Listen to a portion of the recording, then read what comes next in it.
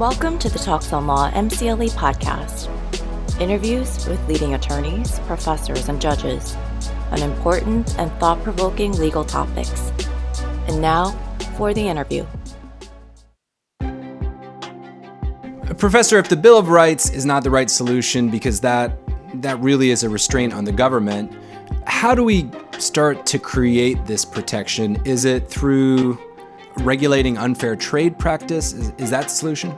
Well, that's one of the ways to deal with it. So what I want to say is that the process of taking advantage of the great things that digital technologies provide for us is not going to be fixed by one law, like a US GDPR. It's going to be a continual process over years, over decades, and possibly over generations as technology marches forwards and we deal with problems like discriminatory artificial intelligences and robotic police officers or whatever comes next. What we need to do, to get directly to your question, for consumer protection issues in a digital economy is to have additional resources for the existing entities that are. So one of the prongs in the Build Back Better bill actually provided, hundreds of millions of dollars of additional resources for the Federal Trade Commission to deal with these problems. But it's worth noting that the FTC is using its unfair and deceptive trade practice jurisdiction in the US as the primary lever of US information policy, human information policy. Those protections date back to 1914. So they're pretty useless when it comes to mobile apps, or at least need a significant update. They need an update. I don't want to criticize the FTC here. The FTC has done a masterful and noble job trying to protect American consumers from privacy violations and from the manipulation of their data by companies over the last 25 years. But they need more resources, they need updated tools, and they need new tools. Just for the same reasons that the FTC needed to be created in 1914 to deal with problems of competition and consumer manipulation and exploitation in the industrial economy. We need a new generation of updated and improved rules. Some of them could be provided by additional resources, but others of them, I think, require some more imagination. You mentioned the GDPR. That's the General Data Protection Regulation. Is that right in Europe? Yeah, Europe's comprehensive privacy law. And does that take care of some of what you'd like to see happening here in the United States, if it were here in the United States? It does. I think a very good first step that we could take would be to pass a baseline data protection regulation like Europe has. In fact, like every advanced economy in the world has, apart from the United States. Canada's had one for 20 years. Europe's had one for 25. China just passed one. South Korea, Argentina, all of these countries have comprehensive privacy laws. But the United States doesn't. And I think it's a tremendous failure of leadership on the part of Congress. And it's been a tremendous problem for American consumers not having something like the GDPR. But I'd like to go further. But a GDPR would be a good first step. What about what you've seen in some of the states? I know California's passed a couple of data privacy laws, or laws that add to data privacy.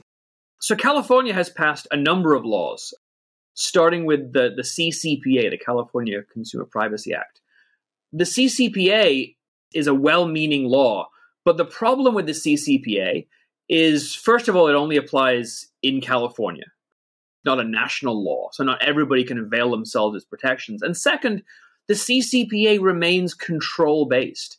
It remains rooted in consumer choice and consumer objections to objectionable data practices. It doesn't set basic rules for the road that apply to everybody that is processing data. It only has its strongest effect when consumers choose to exercise their rights. And as we just discussed, consumers are already overburdened. So what I think we should have are baseline rules that actually restrict certain kinds of problematic information practices. The GDPR has some of that, but I think we should go further. Basically, as harried, overburdened, not entirely rational consumers, we should be able to trust that there's a basic set of protections for us so we can live our lives. So we can connect on social media or send email or receive personalized product recommendations from services.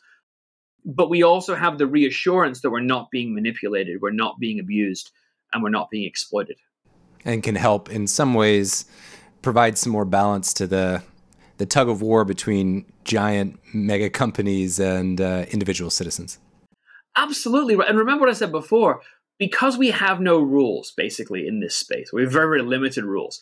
But because our law mandates publicly traded companies to maximize their profits, even if companies and their well-meaning designers and lawyers and engineers, even if they want to do things that are more consumer protective, if the law allows exploitation, that puts them at a competitive disadvantage.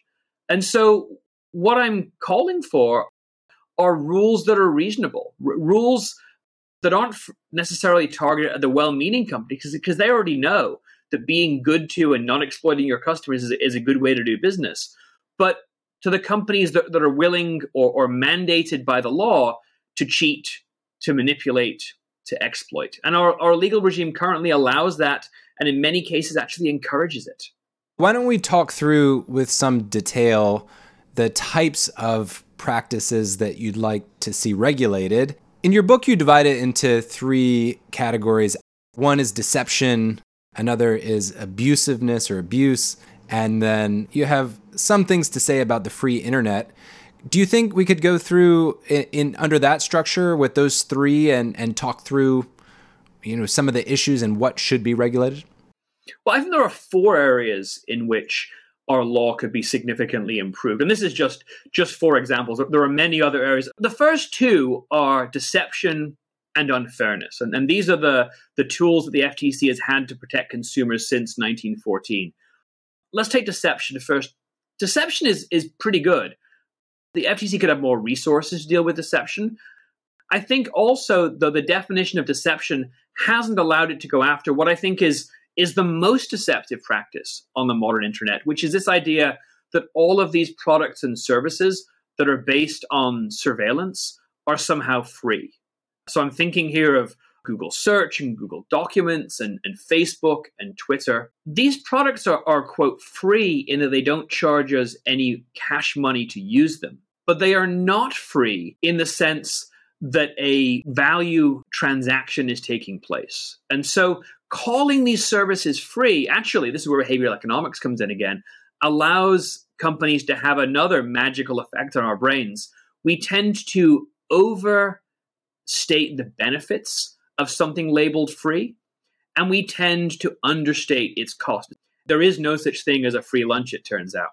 Deception could be strengthened to prohibit companies from calling things free when they're not. And yes, this is a point where companies sort of beat us around the head by saying, but Facebook is free. How can you complain about it?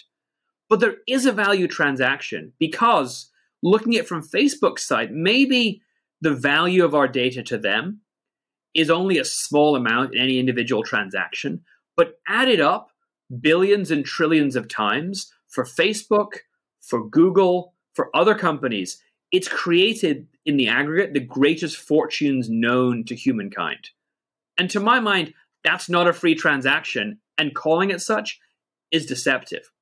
We can also strengthen unfairness authority. Right now, the FTC has to go through a torturous balancing test in subsection N of section 5, requiring to show not just substantial harm to consumers before something is unfair, but to make sure that the harm is not outweighed by the benefit to consumers or to commerce. In other words, current law allows substantial harm to individual consumers if it helps consumers in the aggregate, and it allows substantial harm to all consumers if it enhances competition. And I think that has the calculus entirely the wrong way around. I think unfairness should be expanded to include significant injuries that don't meet the very high statutory threshold right now.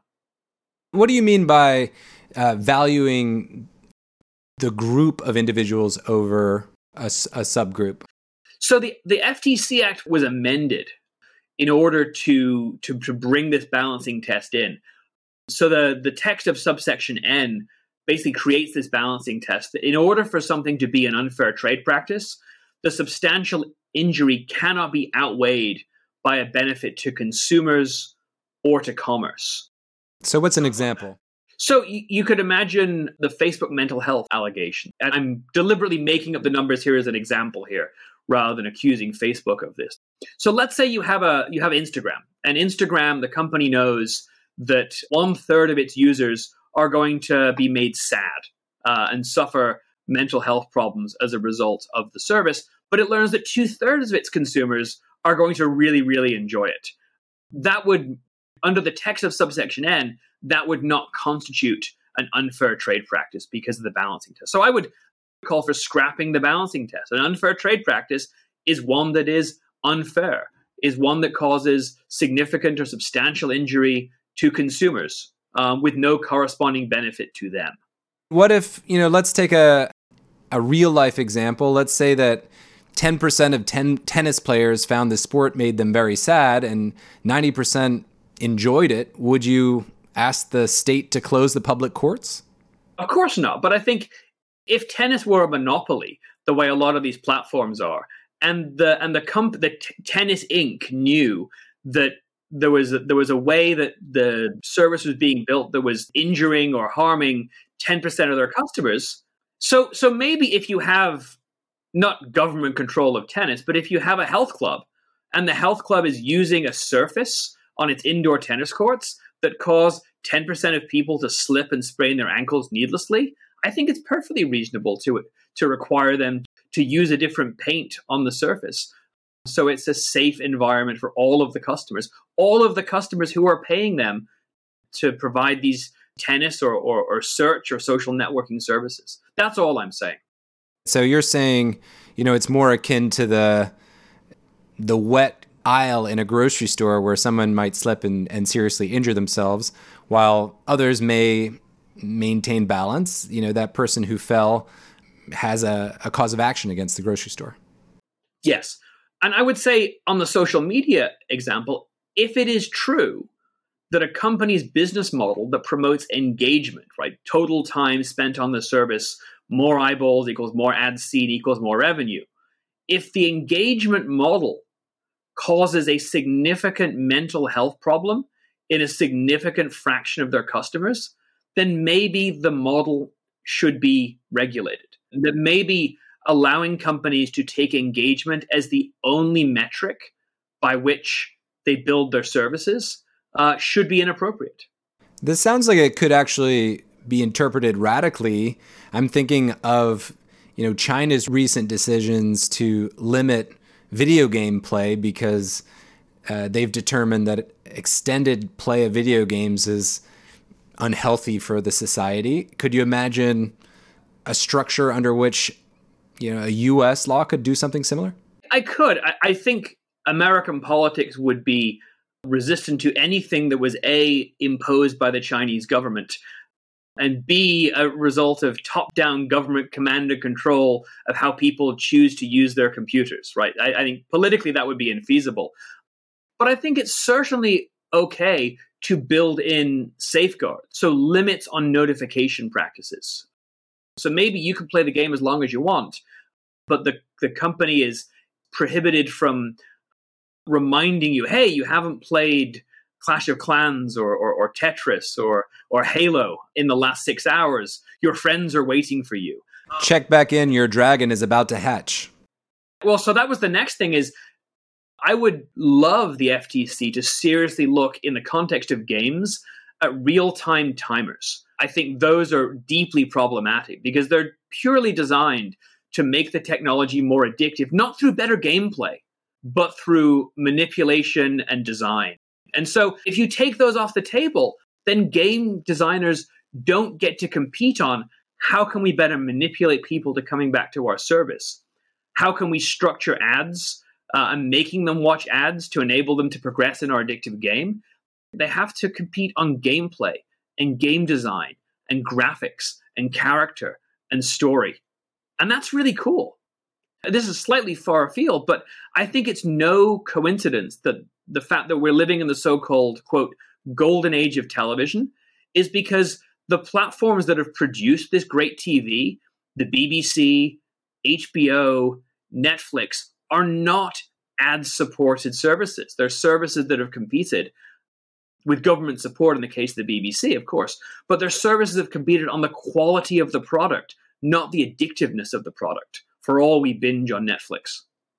Well, how about abusiveness? This is another area that you'd like to see regulated. Maybe you could start with an example and perhaps, a way of addressing it. Sure. So abusiveness is something I'd like to see as the third prong of FTC authority, in addition to deception and unfairness. Abusiveness is basically don't use human biases to exploit them. Don't weaponize behavioral economics in the design of your products to manipulate consumers. Now, you could read abusiveness as an offshoot of unfairness, and I would be fine with that too. But it's worth talking about, at least for our purposes, as something that is separate. So an example of abusiveness would be those reminders, the use of design choices to get people to do what you want. So if you have a delete option, it has to be neutral. You can't have the remain option be bigger than the delete option. We see this in the non-digital environment. I tried to, when I bought a car about 5 years ago, I asked them for leasing terms, and they gave me a structured standard form flyer where the things they wanted me to choose, the certain financing terms or certain amounts of money down that were better for them, were in big font, were colorful, and the options that I had a right to use, but were probably better for me, were in tiny, tiny font at the bottom of the page. That would be an example of abusiveness. I think that this might be controversial, but the 99-cent pricing is abusiveness. If it's abusive online, why is it not abusive at the local convenience store? But it should be. Oh, in other words, you think prices should all be rounded up?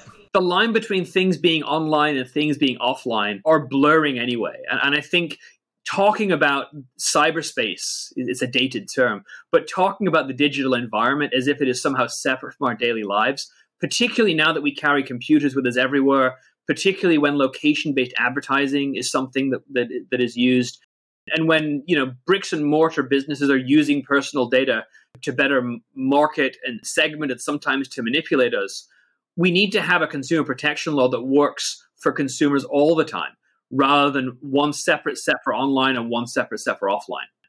I'll push back just a little to see how the conversation goes, but it seems incredibly unrealistic to me that you'd take away the ability for companies to design for their targeted outcome. I'm thinking, if a green purchase button performs better than a blue one, why wouldn't you use the green? And if you were to take away color as a choice, there's a variety of things that impact consumer choice. One landing page outperforms another. Are we going to be stuck with only neutral landing pages? Are companies going to have to take away creative design? Only a gray, pale, Stalinist internet. No, that's not what I'm suggesting. What I am suggesting, though, is behavioral economics enables manipulation. And companies know this. And companies are leveraging the insights of behavioral economics. They're leveraging the ways they know that we are predictably irrational in order to manipulate us. And so I think there should be abusiveness jurisdiction given to the FTC, maybe only to deal with the most egregious examples of cognitive manipulation. But it is going on. And I think that's an area where we could see legal reform. And I've seen websites that'll have a series of pop-ups where you click yes because you genuinely wanted to click yes, and then they'll send one where you actually might have wanted to click no, but you're so used to clicking yes that you're stuck in the pattern, and you've given them the ability to track your data or turn on notifications. Exactly. Or the timing of those notifications when they know you're most likely to be. I just want to get through. I was trying to buy bagels once, and they made me install the Bagel Company app in order to get a discount. They actually literally would not let me purchase the bagels. And there were all these privacy terms, and there's people behind me in line at the bagel store saying, come on, just buy your bagels already. And so I clicked through everything because I was in this engineered environment, both the physical space of the store and the digital space of the app interface, where there was no capacity for choice, much less for rational choice. That would be an example too. And of course, there's a lot of overlap between things that are deceptive and things that are unfair and things that are abusive. But I think we need to look at that field a little more broadly in terms of what's problematic than the very narrow industrial age model that we have under current FTC Section 5 unfairness hobbled by subsection N and deception jurisprudence. And if we're arguing about how far is enough, then I'll be delighted to have that conversation. I'll be delighted to lose. But I think we need to have this conversation about a broader understanding of deception, a broader understanding of unfairness, and taking abusiveness seriously as a potential legal wrong we might want to have remedied.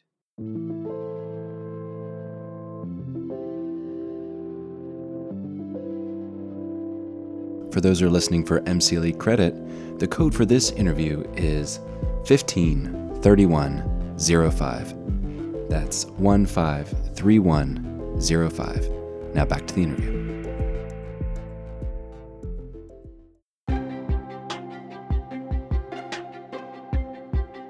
So before we move on to the free internet, and actually this is quite a bit related, I'd like to talk to you about targeted ads. This is an area that you've written about. This is an issue that privacy scholars talk about. What's the problem with targeted ads? I guess first off, they're perhaps more useful to the users. Now you're just trying to provoke me, Joel. No, I think in all seriousness, there was an old New Yorker cartoon in the 90s, you may remember. On the internet, nobody knows you were a dog. And it's back in the old days of the internet when it was a realm of radical privacy. And now we've moved from an internet where nobody knows that you're a dog to one where they know what breed of dog you are and they know your preferences with respect to, different kinds of canned dog food. We have built, under the auspices of human empowerment, the greatest surveillance network in the history of humanity. And we talked in the first conversation about how the data that can be created through surveillance-based advertising can be used for political manipulation, but it can also be used for consumer manipulation as well. Obviously, the more advertisers know about consumers, the more they'll be able to more successfully market to them, even if it's to get them to buy stuff they don't really or necessarily rationally want. But isn't that the task of advertisers everywhere, to convince people to buy things they don't want? Oh, it is. But the point is here, the goal of the internet, the goal of the modern economy, the goal of these technologies should not be perfect advertising, right? The goal is the things we're reading about, we're connecting, we're using to live our lives. Advertising is a way of paying for some of these services. And I'm not saying we should outlaw advertising, but I think we should recognize advertising for what it is, a necessary evil, a tax upon our cognitive bandwidth, something that gets in the way of why we're really there. And so all we need is not perfect advertising, but enough advertising to enable these services to happen. And my argument is we don't need surveillance-based advertising for that to happen. We can have what newspapers and TV stations and internet sites used for generations, which is contextual advertising, which is advertising that is related to the subject you're engaging with. So if you're reading articles about sports, they can send you ads for baseball caps with various sports teams. But they don't need to read your email. They don't need to follow you everywhere you go in the physical world and in the digital world in order to get better ads. Now, they do if we allow surveillance-based advertising. Because if I'm an ad company trying to offer privacy-protective contextual ads, and you're an ad company offering finely grained surveillance-based ads, your ads might be more effective. And so if we take your advertising model off the table as unreasonably dangerous, and given the Cambridge Analytica revelations potentially deeply threatening to our democratic integrity, then companies can compete on contextual ads. I have no problem with that whatsoever. What I do have is the surveillance capitalism model of advertising, which collects far more data than is necessary, subjects people to the risk of data breach, manipulation, and a whole host of avoidable information age harms. I think this ties into your last criticism or your last area where protection is needed, which is your general critique of the free internet, with quotations. Maybe you can do a teardown or the case against. Right. So we hear a lot about the free internet. And anytime there's a regulatory proposal, companies will say, well, hang on, we're giving this to you for free. And free is great. Now, we've already discussed why free is cognitively problematic, right? That we tend to overstate the benefits and understate the costs. But more fundamentally, an internet or a digital business model that is based upon free is based upon advertising. The model is based upon what advertising will bear. And some things are fine with advertising, right? That I'm actually okay with internet search where there is advertising, as long as it doesn't require deep-grained surveillance of the individual. But I think more fundamentally, we should reevaluate the role that advertising plays in our society. I think there is a place for advertising, but I think it has crept in too much. And I mentioned before about the problem of culture.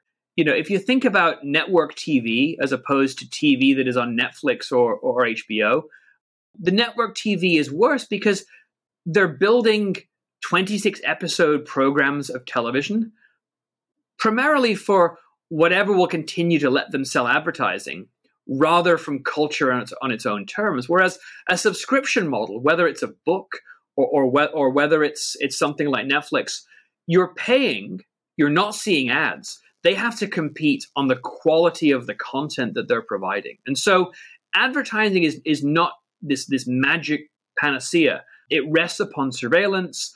It can produce worse cultural outputs. And I think we should just have a conversation about what the appropriate role for advertising is.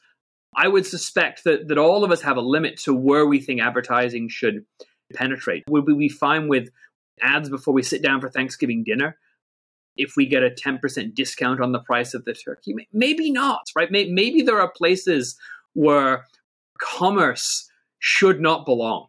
But I worry if we don't have that conversation, we might wake up and find, as we have with the internet to date, that commerce and the surveillance that comes with the business model of surveillance-based advertising has penetrated much further than it would have if we'd had the conversation and made a choice as users of the innovative internet about where to draw that line in the first place.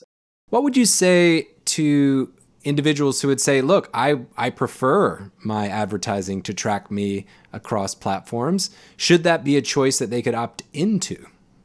I think the important thing when we talk about personalization is who is being served.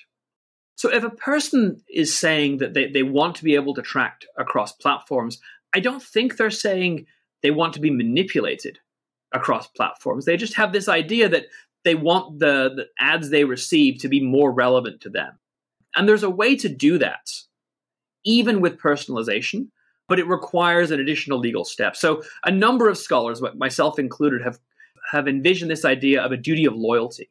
And so I would say you can have personalization, but when you have personalization, particularly where there's no money transaction taking place, when it's a quote, free service, you should have a duty of loyalty. And all that requires is that the company has to act in the best interests of the human customer with respect to their data. So if the company is really recommending to you the shoes that they think you would most want to have that would make you happiest, that's being loyal, and I have no problem with that.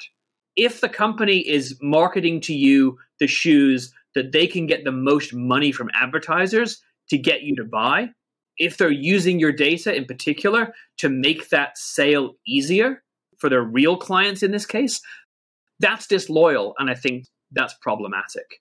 Ultimately, I think where we should try and get, human information and the problems of human information are not going away, but we should strive to craft our human information policy with legal rules that promote human flourishing, that promote human values, and more concretely, promote trust. Neil Richards is a leading privacy scholar and writes on information policy. He's a professor at Washington University in St. Louis. Neil, it's been a pleasure. Thank you, Joel. It's been a delight. For more legal explainers and interviews with the titans of law, visit talksonlaw.com. If you're earning MCLE for this interview, you can enter your confirmation code at talksonlaw.com/podcast to get your certificate. Join us again soon for more cutting-edge interviews on the Talks on Law MCLE podcast.